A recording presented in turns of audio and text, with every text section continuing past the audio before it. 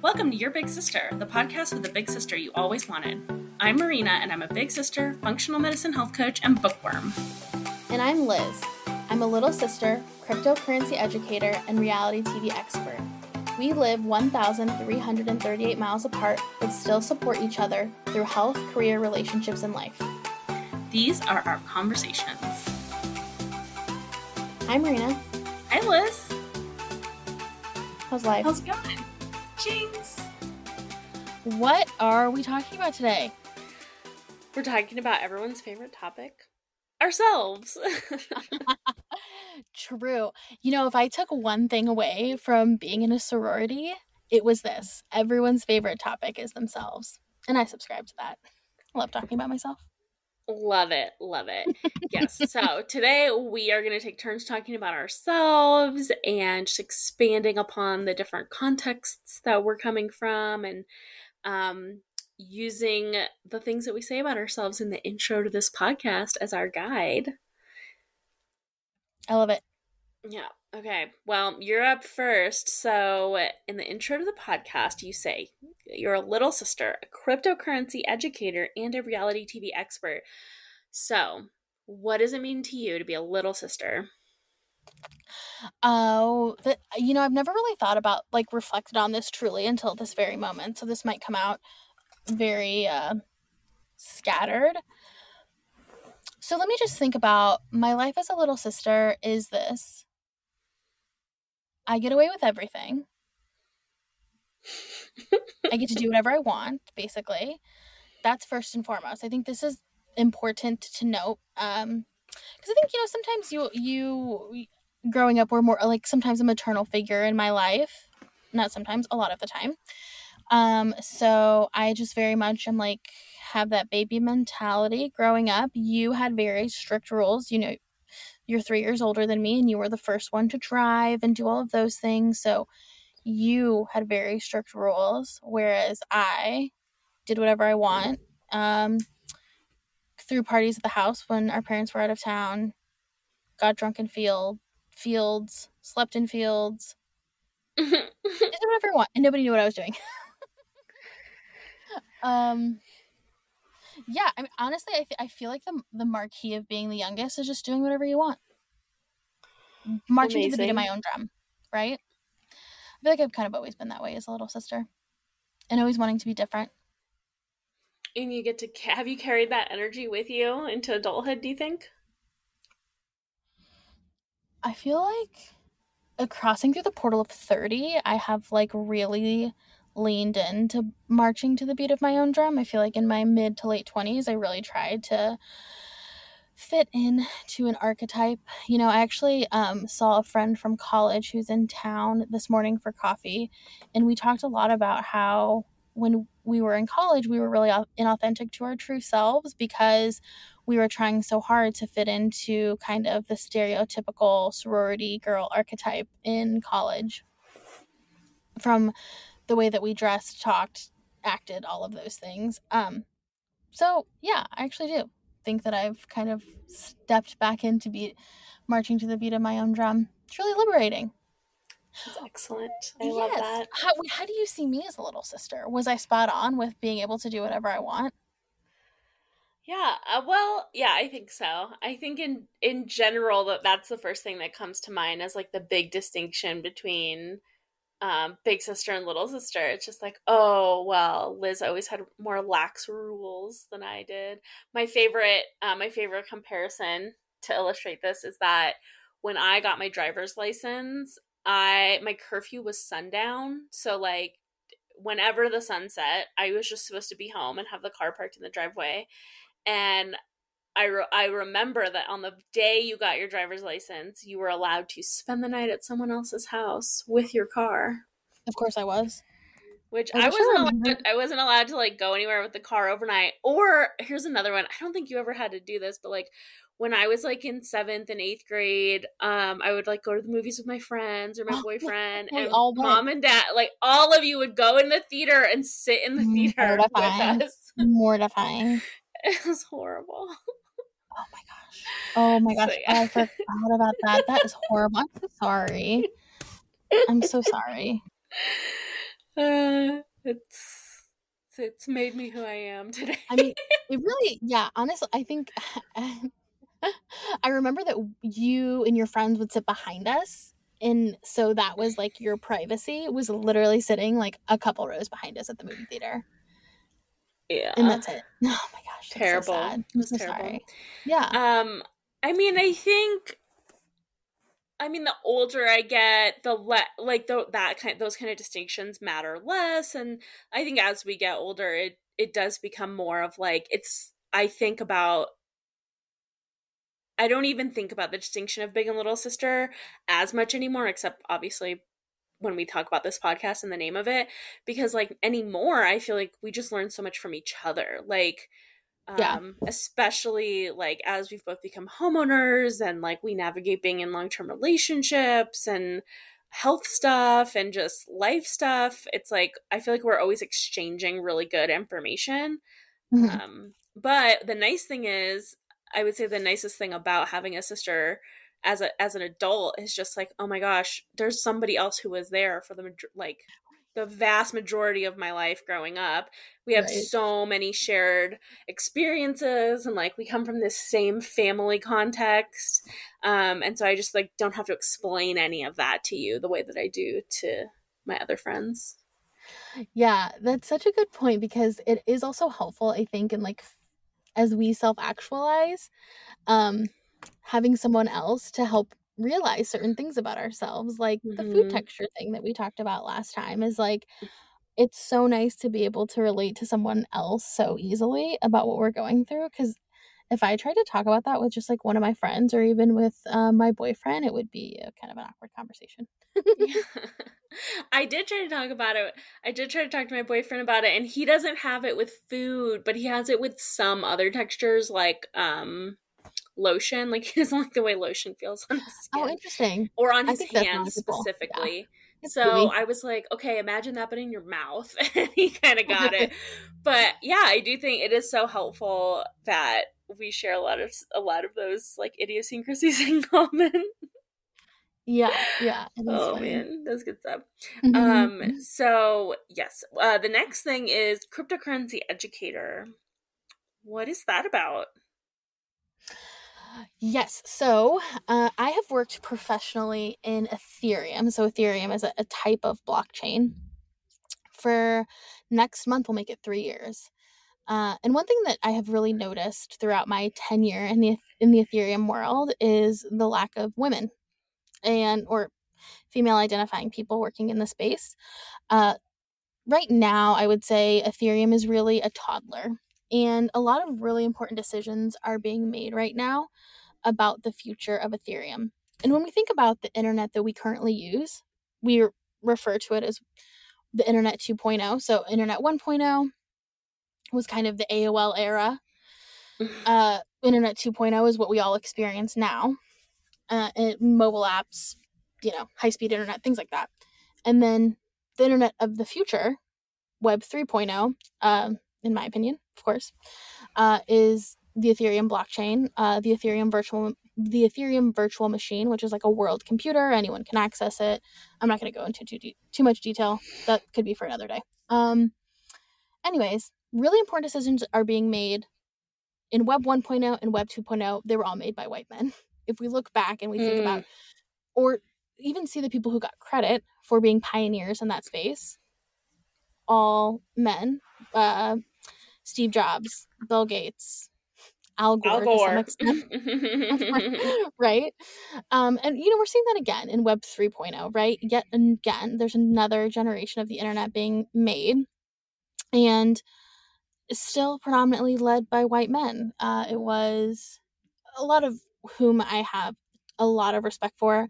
They're very much conscious of the need for diversity, versus I think in Web 1 and 2.0, it wasn't even considered that you needed diversity within the space. I have started um,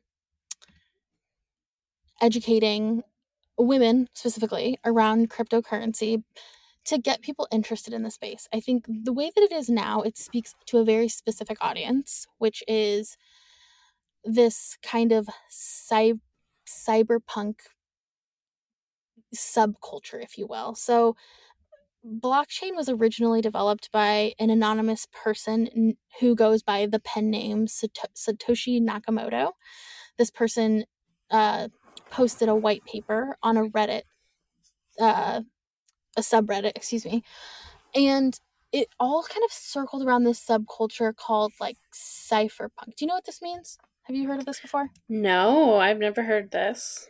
It's someone who like has and I'm not saying cyberpunk, I'm saying cypher, cypher punk, and it's really people who have like tons of knowledge around cryptography and different types of like privacy technologies. And it's honestly, when we think about it, it's like people who are generally stereotyped as being nerds who live in their mom's basement, you know, like they never see the light of day, the only light they have is from their computer screen type people.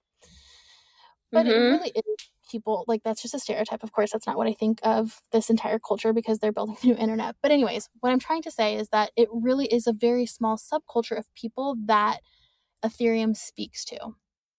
And if we want to get more diversity in the space, we have to speak to people in a way that is relatable and that like really meet people where they are. And it's in my opinion that the gap lies within popular culture, right? In order for us to make Ethereum mainstream and get this mass adoption that we're looking for, we have to be able to speak to people in a way that is relatable.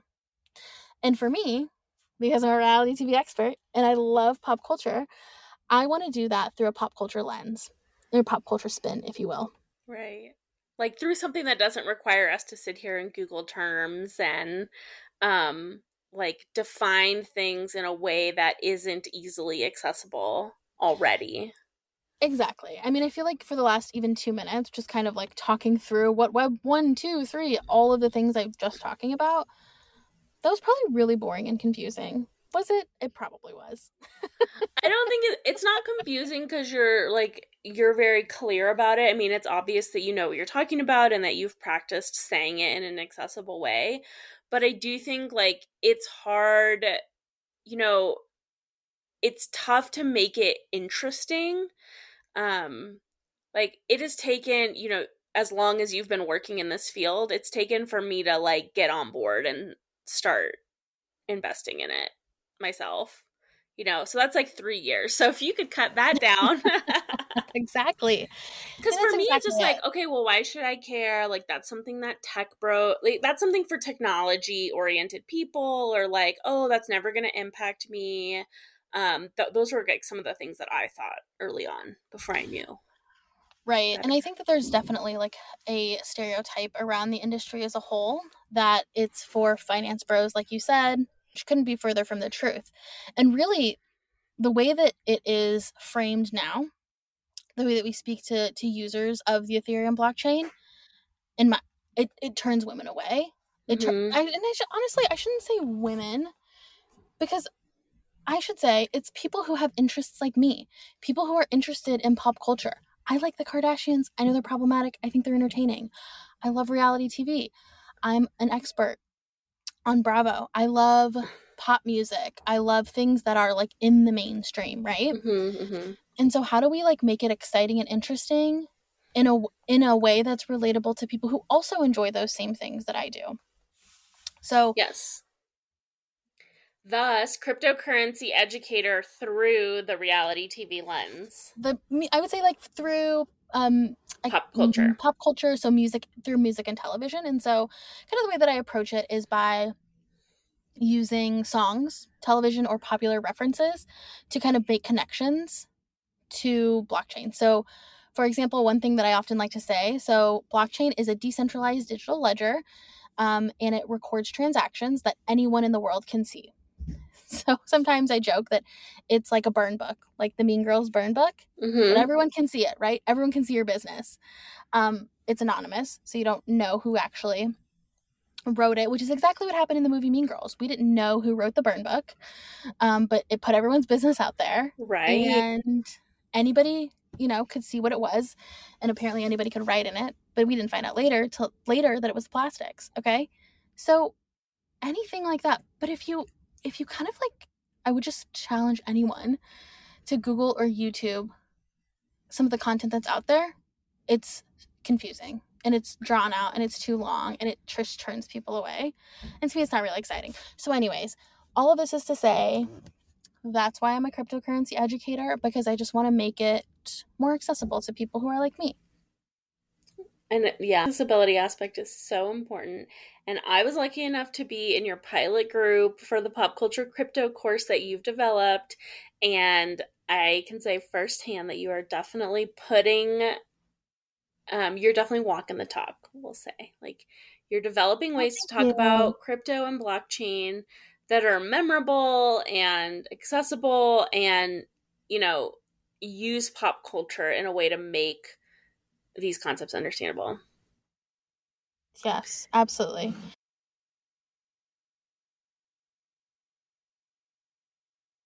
Yeah, and so we've touched on reality TV expert a little bit, but now's the time to dive into that. So, why did you choose reality TV expert as one of the descriptors you wanted to share about yourself? Because it's like one of my favorite hobbies. I have a lot of hobbies, gardening, talking shit, and watching a lot of Bravo reality TV. And I think that it is really looked upon as a lowbrow hobby. It's not respected or revered at all. I think it's viewed as lazy and like it's not what I'm looking for here. It's not academic, it's not enlightening, you know what I mean? Yeah, Lowbrow is just like the like, best description I can think yeah. of. Not even, honestly, just not even as a hobby. Exactly. Exactly. And I truly do think it is, because it's history in the making. I have to say that, like, and I mean this, I'm saying this unironically and not sarcastically at all. Like, I really do look up to some of the women who are within the Real Housewives franchise on Bravo. And when I say reality TV, I mostly watch Bravo reality TV, more specifically the Real Housewives franchises. So a lot of these women are entrepreneurs. They have reinvented themselves time and time again. My very favorite housewife, her name is Portia Williams. She's on the Real Housewives of Atlanta, and she was in a relationship that was not right for her. Did not treat her well. And so she got divorced and she lost a lot of money. She completely rebuilt her wealth, bought a mansion. Now she has a daughter that she co-parents with her daughter's dad with. She just got engaged. She has a sheet line, like a bed sheet line. Like, and I just really don't feel like we have women. And here's the thing, it feels attainable in a way, right? Like, I feel Mm-hmm. like I could launch my own bed sheet line, but we really don't have women, I think, role models like this that feel attainable. And also, they show women of mostly older women, I would say, like 45 plus. Mm-hmm. And I would say probably the oldest housewife's like 65, but like 45 to 65, I feel like women like that don't get a ton of representation in media. I think you're so right. I mean, there's a show on Netflix that I was loving called Virgin River, and one of the reasons I loved it is because there were like slightly older female characters, and in season 2, spoiler alert, in season 2, they take away a lot of those storylines and start shifting it to younger women, and I was so I disappointed hate in that that. shift. Yeah. So And this is, disappointing. you sharing this is honestly, it's not even something I would have ever thought or recognized about the Real Housewives franchise, but yeah, you're absolutely right. And, that's so disappointing because, we know that a lot of the people who are behind the camera who have decision making power are men. And so of course, they're casting younger women because, we have to satisfy the male gaze. And there's lots of representation in the Real Housewives, and I just love that they always show these women reinventing themselves. They really do energize and invigorate me and give me the courage to I put love myself that. out there and like be more entrepreneurial. I love that. Anyways, My heroes. Shout out Hashtag to Portia reality Williams. TV expert. So anyways, ask me anything about Okay. any franchise. I probably know about it. I also recently did an independent investigation about Jen Shah's multi-level marketing scheme with our mutual friend Kate, who's a lawyer, and it was just really fun. It's a fun hobby, right? Some people like to code on the weekends. I like to do independent investigations about Real Housewives frauds. There you go. Amazing. Yeah. I'm so glad you're bringing this perspective. Well, thank you. Okay, so that is my intro. So your intro is Big Sister, functional medicine health coach, and bookworm. So let's start with Big Sister. Kind of already touched on this a little bit, but what does it mean to you to be a big sister? Yeah, I mean we covered the main spots. I would just add that I would say throughout my life I've taken the role of big sister very seriously. Like I think that it's probably because growing up it was very much instilled in me to be responsible for and to look out for you and our brother. And as I grew up, that sort of evolved into like looking out for my friends or like being the one to plan group activities or staying sober to keep an eye on everyone in college or yeah, I would just say like checking in on people, sort of momming. It definitely took on like a people pleasing, codependent flavor before I got into therapy. But the healthier version of that now is that I recognize that I can share my life experiences with other people, and sometimes those are helpful. But I would say that like the other thing I've noticed is that especially as I've gotten older. So I used to think that being a big sister meant that I needed to know everything and take care of everyone all the time. And the older I've gotten, the more I've been like, oh, everyone can embody the energy of a big sister. Like everyone has something to share, no matter what their birth order is or how old they are. So I think that sort of carrying that like energy with me and watching it evolve over the years has actually helped me be a lot more receptive to what other people have to offer. That's such an amazing realization, and also it really is like the basis of why we wanted to start this podcast in the first place. You are a wealth of knowledge, and I think you used to give a ton of advice and people wouldn't listen, but now this is a solicited advice podcast because people can come on their own merit and listen to all of the wonderful advice that you have, because you really have had like so many life experiences that I know I have personally benefited from. It's really nice. Like you get to make mistakes and experience things and then help me out so I don't do them or I don't have to like spend as much time figuring out something because you've already figured it out. So that is such a beautiful thing. Yeah, I agree.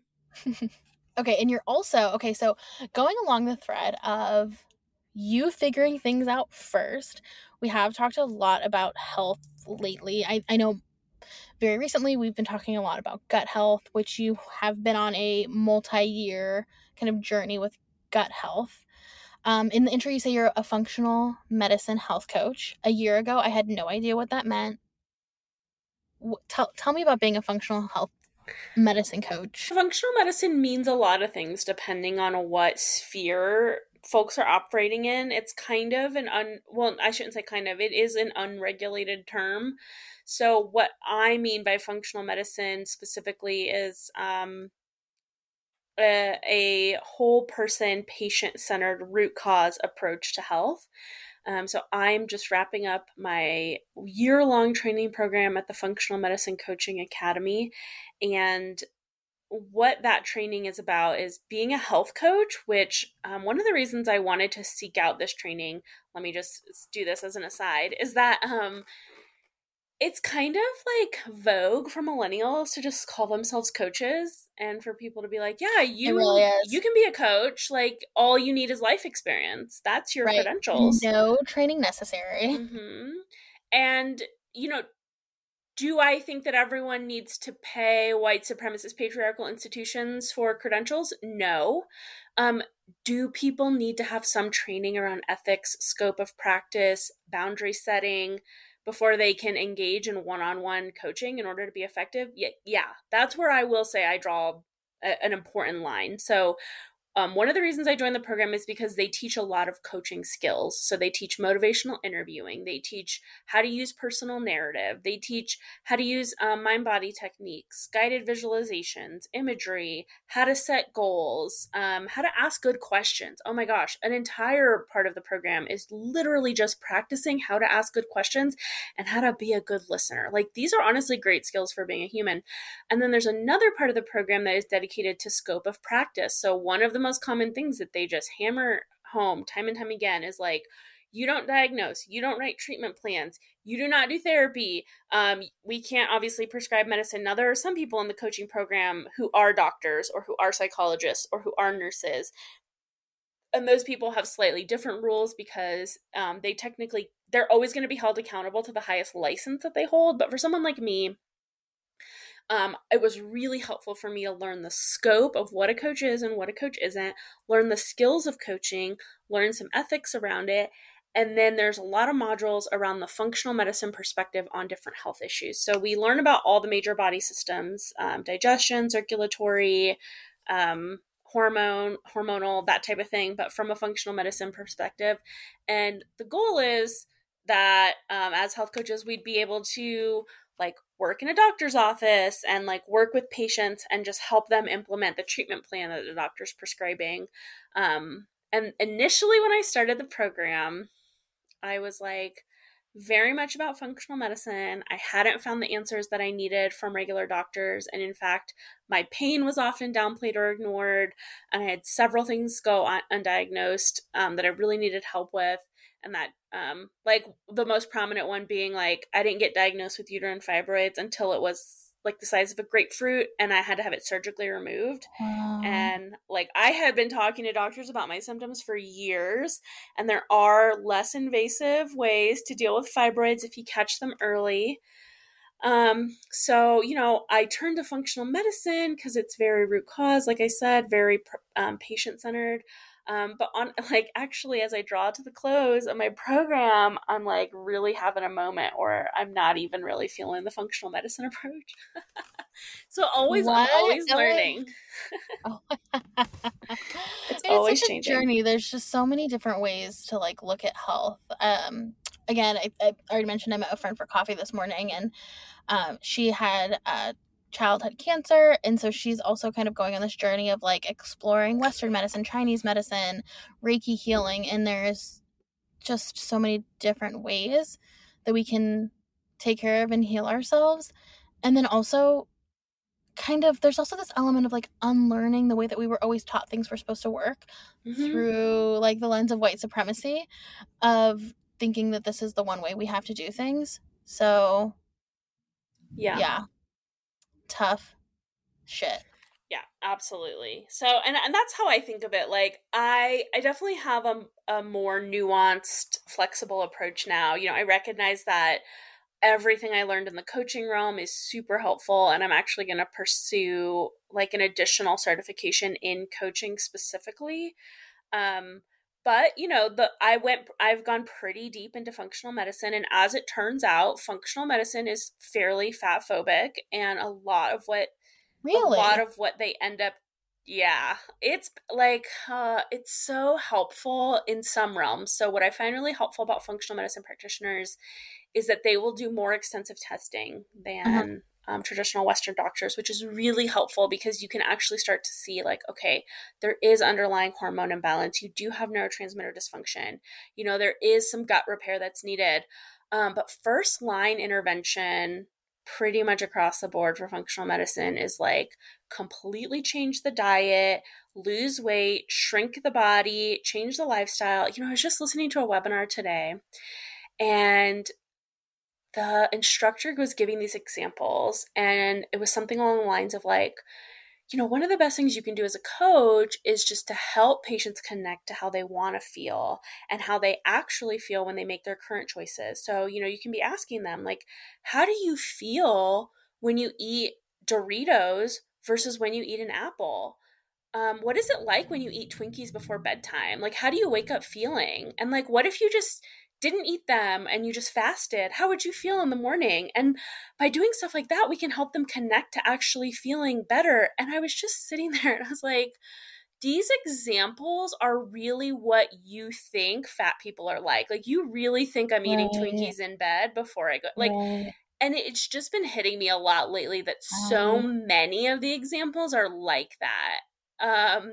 And I'm sure there's also this thing about like, actually, no, that's a tangent. We can talk about functional medicine some other time, but I think for me personally, it has just been striking a very different chord because I'm at a phase in my life where like I'm maybe not, eating the most organic, high fiber diet. And a lot of it is because of executive function deficits, depression, grief, and just like other environmental factors that are affecting me.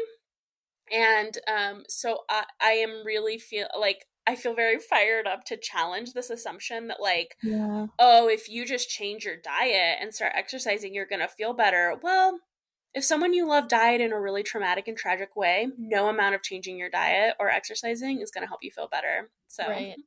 so Right. that's Right. where I think the health coaching does still, anyway. So I do still consider myself, my official training is functional medicine health coach, but I think over time that's going to evolve into just health coach or even just coach. Right. And I it's just got on a okay. I soapbox. just I'm so sorry. I totally no, I just feel so like I know you said this is tangential, but I feel disappointed because every time I look for a doctor that's not fat phobic, I intentionally look for ones that are trained in functional medicine. Um so it's just like another layer of like finding it's just so hard to find like adequate healthcare to all the it is. points that you made. And But that's yeah. why you exist, right? Like to walk people through these journeys of like trying to find root causes and like practitioners that are right for them. Yeah, and I think functional medicine is like one step better, and I would say even one more step better is like a health at every size Mhm. focused Mhm. Yeah. functional medicine practitioner. And I my intent in sharing stuff is always just to like help like be the person I needed. Like I wish Right, um yeah. You had it's someone to like help someone you. I wish for. Like I love the idea that lifestyle change, that you have the power to impact your own health. I love that. I really have latched onto that over the years. Yeah. Um, but the deeper I got into it, the more I was like, oh, you're still saying that the root cause of health dysfunction is fatness.